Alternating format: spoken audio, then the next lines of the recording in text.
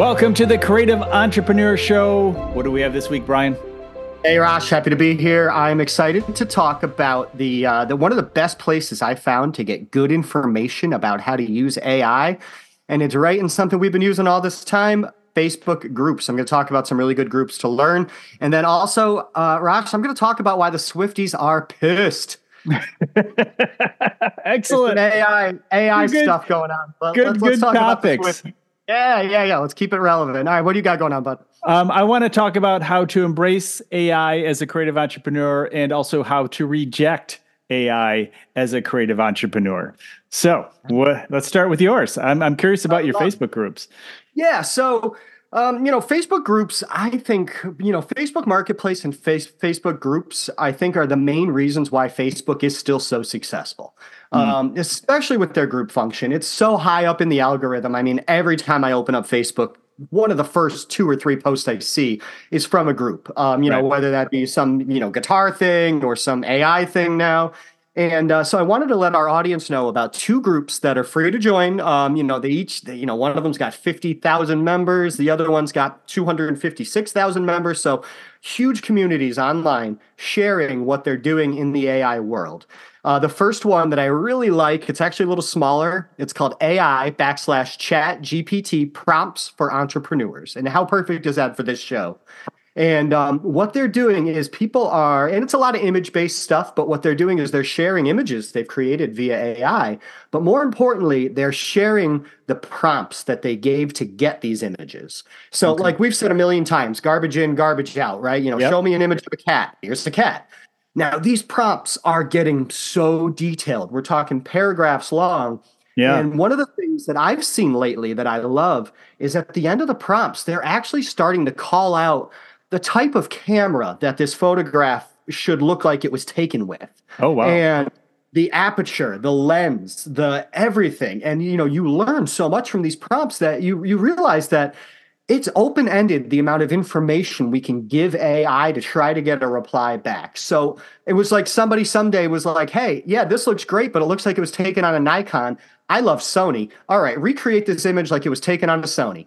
And and it'll do that. It'll factor in all these things. So it's really unbelievable, what people are doing with things. I think that's so important because honestly, as I've been looking and been more involved with AI, I think we've talked about this. You can just look at things and say, oh, that's AI. I have a background on my blog and it's so AI. I mean, it's so AI. Right. I mean, the style of design, I've seen very similar designs everywhere. I like it. And so there's actually a little piece that I want to share in a moment, but go ahead. Continue on with your thing because I think it's interesting the way this is all turning out. Yeah, because it's going after that photorealism. It's not just everything looking surreal. And this is going to touch on my next topic because I'm talking about AI deepfakes. And, I think we're actually kind of touching on some similar things here. And I'm going to want to give some advice of things to look for to try to catch these things. But, when these prompts are getting this detailed and some of the actual responses, the results that we're seeing posted are incredible. And it's really starting to blur that line. I mean, yourself, Rosh, in your previous career there and, current career being a photographer, you should see some of these prompts where people are saying, a very crisp watermelon on a splash with this, focused foreground, blurred background with this aperture lens taken on this camera at this frame rate. And the images that you're getting are insane. Like I'm staring at them deeply. And it's like, I couldn't imagine a better food photography shot than this.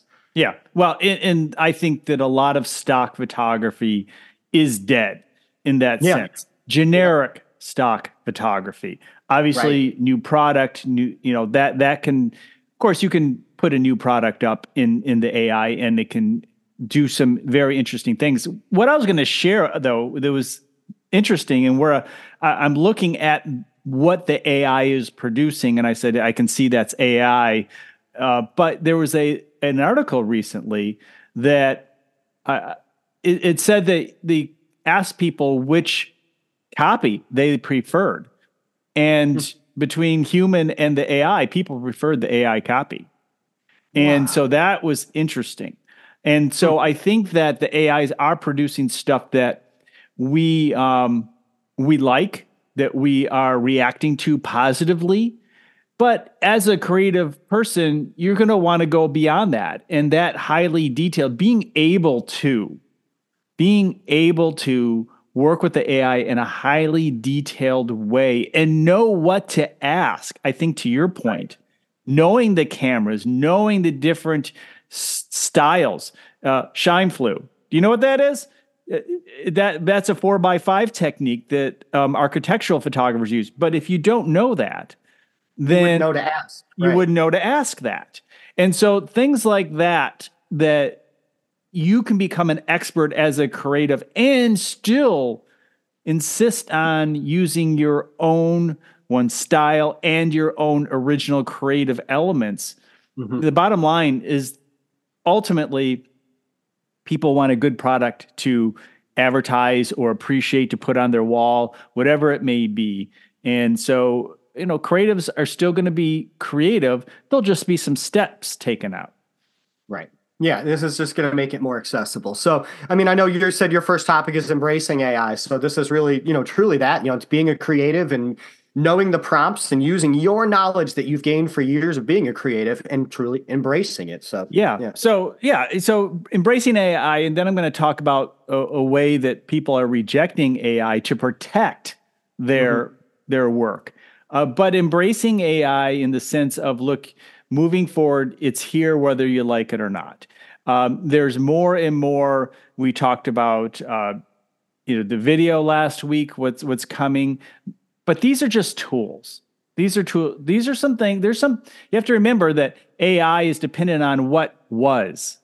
Mm-hmm. The creative is going to still develop what is and what's future. And so there's going to be a baseline that will be continuously created, but it'll be up to creative people like you and me to create what is new. And again, that's where we'll get into the rejecting AI, ways in which we can protect that, which are being developed. And so I think more and more, there's going to be what was, and then the creatives do create what's new. Some of it will go into the AI world, some will not if you do it correctly. But embracing it because it is a tool that will help you skip many of those steps, as we just mentioned. I think that's so important to understand that there's a lot of things that, as creatives, we really don't want to do. And there's a lot of areas that will allow us to. Let's just get into the business side of things. I know for a fact creatives hate the business side of things. You want to create more. AI is going to help you with that. And if you're just mad at AI because you think it's going to steal everything and steal your soul and just reject it as a whole, I think ultimately you have to change your mindset and look at where it can help you. Embrace that and know that your opportunity to be a creative person and a creative entrepreneur is not going to end.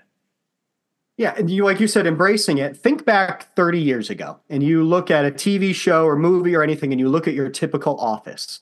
How many desktop computers did you see in the mid-90s? Yeah.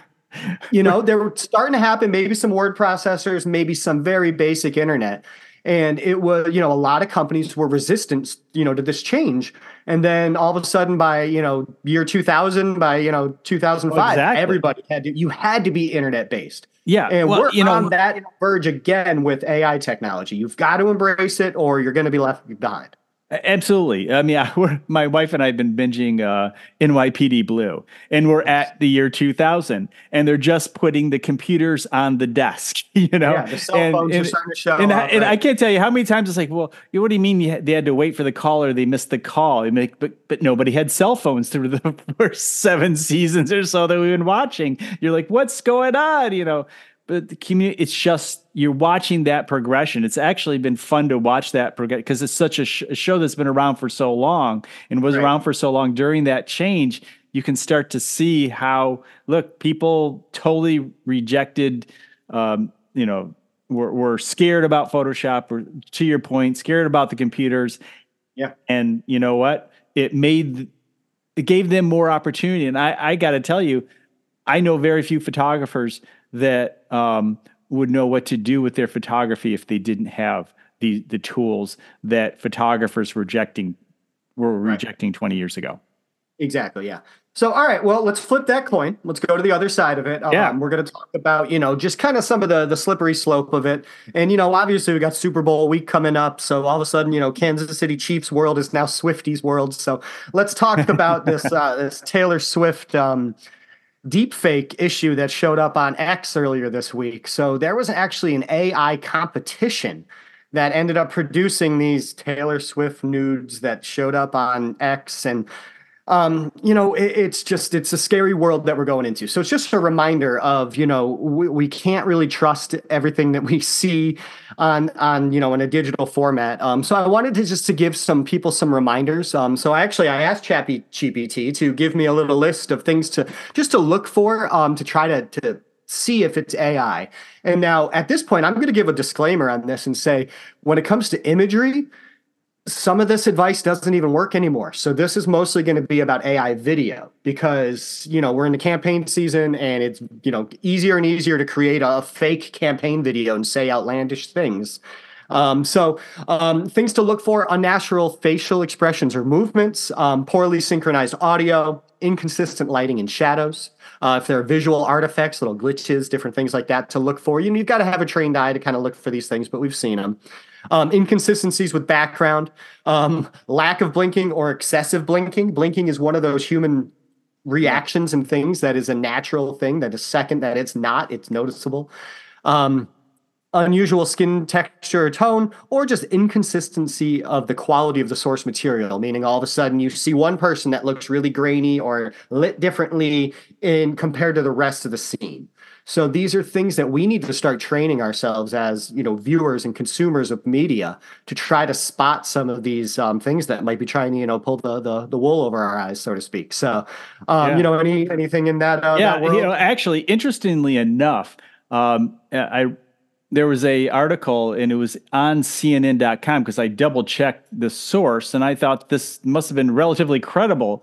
There was a kind of a deep fake issue, but the deep faked the CFO of the company, got a guy who ran the financials invited him on a Zoom call. He's a little suspicious, but when he saw the CFO along with a couple other people that he knows within the company, maybe doesn't directly deal with the CFO all the time, whatever it may be, he transferred $25 million upon the request with this fake Zoom call. This was, I believe, in Hong Kong where it happened. And so this is going to be interesting. Yeah. We're going to hear more stories like this.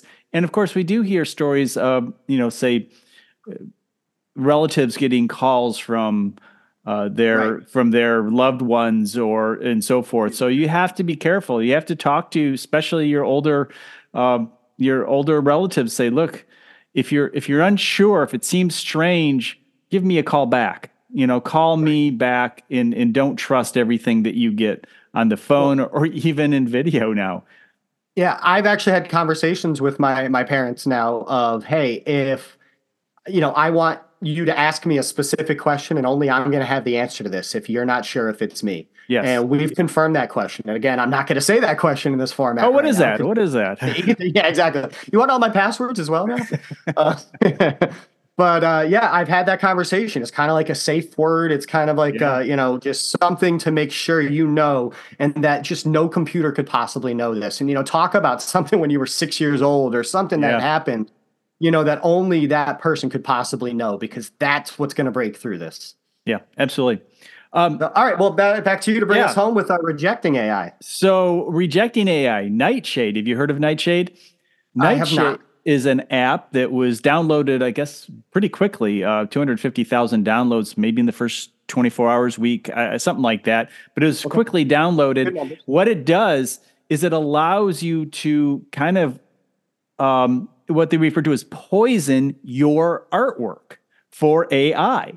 And so AI, there's something within the pixels that AI will pick up and it will distort your work in a way that does not represent your work. And it shows examples of it. Now, obviously, it's not going to help old work, but work moving forward.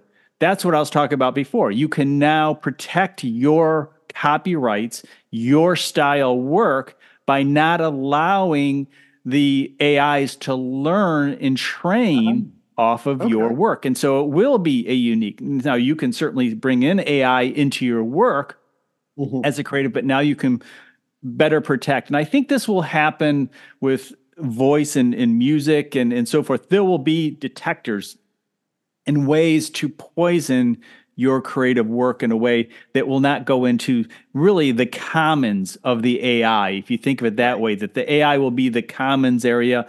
And if you don't protect it, the AI will then take it. So Nightshade is the name of it. And I believe you can just download it to your computer. I know they had to do some updates to it for the Mac that was not working well, but I believe they got those updates set. And so if you're creative, look for Nightshade and you can download. I believe it's free. Hey, that's my favorite price. And yeah, it's the best price. And hey, protect your work moving forward. Yeah, that's incredible. I mean, that's a really good, again, why we're wanting to be here weekly doing this show is to try to give this advice, especially to our creative, listeners that, really want to protect stuff. And yeah, I don't want to be able to go to ChatGPT and say, hey, show me this beautiful image in the style of Rosh Sillars and, have it be able to pop out and, show your exact angles and your, way of doing it. But yeah, that's a real concern for people. But at the same time, you want the AIs to know who you are. I was actually doing some tests last night, put my name in ChatGPT, who is Rosh Sillars? And it wrote out all that I was. Then I put in some names of some other people that I thought might know, did not know. I put my dad's name in there. He was a local TV person. So there's a lot of stuff written about him and even online, but had no idea who he was. Oh, wow. Okay. But some other people that did. Yeah. So I went through. And so people who have strong internet presence probably are within the, I believe your name was in there. Good. Yeah. I mean, I'm on the website and stuff like that. Yeah. So yeah. But is this the new version of Googling yourself? Yes, exactly. AI yourself. Exactly. All right. Well, I think we've done it for today, and we're very excited to continue to bring these relevant topics in the world of AI and how they blend with Google and social. We're still not going to ignore, our worlds where we come from. But we're really excited to keep pushing forward with this newer format. And again, if anyone has any questions for us or any topics or wants to be a guest, please, reach out to us. Absolutely. And All right. Good talking to you. If you want to connect with us, head on over to creativeentrepreneurshow.com. And of course, you can connect with our businesses with Great Scott Media, Rosh Media, and of course, ask your questions. Have a great day.